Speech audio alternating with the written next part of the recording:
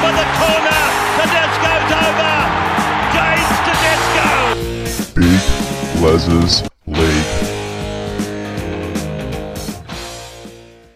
Let's talk about the Daly boycott, because apparently this is going to be a thing. They're going to boycott, the players are going to boycott the Daly Awards, reportedly. It's not confirmed yet. But yeah, look, so that's big news. So let's get this right, Big Les. They're boycotting their own night. Yeah. Their own night that stands out their achievements, where they can relax, rejoice, enjoy. So they're boycotting their own night. Yeah, I don't, it doesn't really make sense to me either, because it's as much as it's as much for them as it is for the media, as it is for the NRL. Yeah. It's rewarding them for their hard work during the season. I mean, if I don't see Andrew Webster get Coach of the Year this year, I'm not here. Yeah. But this is not hurting the NRL. Yeah. This is actually hurting the media, the players, and NRL saving $1 million. Probably some of the fans. Yeah. The NRL's probably saving a shitload that night. Yeah. So they don't have to fork out on the grog and everything else that goes on. So I just think this is a time for players to rejoice. Mm. And what about all these players and even the Daly Player of the Year that miss out? Yeah. Right? I mean, these guys have slugged it out for 6 rounds or whatever it is, to then not be at their own party doesn't make sense to me. I think it's similar to Origin as well. They said that there was maybe going to be a boycott for Origin, but it's just too significant to boycott for the players. You get the player of the match in Origin, obviously the Wally Lewis medal and other little achievements as well. I think the captain makes a speech and stuff like that. In Origin the 3, whole thing's not making a lot of sense to me at the moment. Yeah, I don't know. Clint Newton's digging his heels in. Abdu's digging his heels in. Yeah. I think PVL's digging his nails in as well. Peter V'landys is probably Peter's going to be Peter's. Don't underestimate what he can do in the game and what his talents are. And his talents are being able to make decisions and getting him over the line. So I think at some stage Peter V'landys will make that decision. I wonder what the broadcasters are thinking.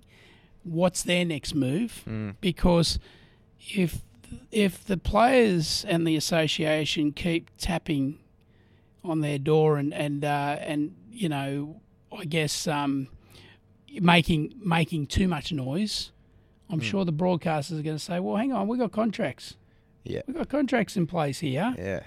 We pay a lot of money for you guys to be not at our beck and call, but to be there and be on show, right, after your game of football.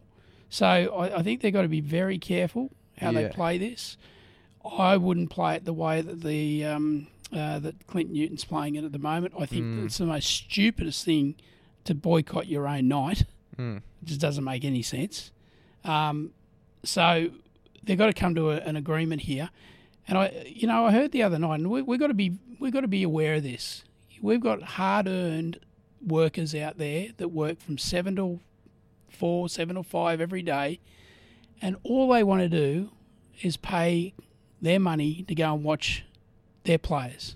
That for me, even when I remember my dad, when I remember, people that I knew in the game, that all they want to do is get their cup of thermos, their thermos of coffee, their sandwiches. This is in the old days, and they just couldn't wait to get to a rugby league game, right? So they paid all this money to get to a rugby league game and just watch their players in action. Yeah. And they wanted to hear from them, but also they're getting 37% increase in their wage. The rugby, the 30 players, okay, from the bottom at 150,000 to your mid player now that'll be getting 400,000 a year. What's that? How does a bricklayer or a carpenter or a plumber that gets his 120K a year think about that? You know, and they're fighting tooth and nail at the moment to get more out of the 100. Is it? I think there's 100 pieces to this whole contract. Yeah. That they're trying to cover off. Does every footballer or every player understand that or know it? Yeah. Do you know it? I Big don't. Liz? It's very complicated. They explain it in a very complicated way. Yeah. Where, like, I was trying to read through the post the other day, and me, not being the smartest human on the planet, just couldn't, like, pick up everything that they wanted. It didn't really make a lot of sense. I know that there's obviously got the big ones. Like, I think there was talk about, splitting up the wages between, some of the Islander representatives as well going into the World Cup, which is fair enough. We can fix that. Yeah, that's something that can be fixed. Yeah. Insurance is a big one. It's a risky one because of head injuries and everything else that goes with that, right? But after retirement as well, the income after retirement thing as well, they get like a certain amount after they retire, which I think in some cases is fair enough as well. Yeah, I agree with that. I think if a player's going to have a long-term opportunity back in the game or they go into the media, I don't think they should be able to qualify for that because they're still working, right? If and this is, they can do that with injury. Yeah. They can do that with long-term injury. Yeah. You don't stop, right?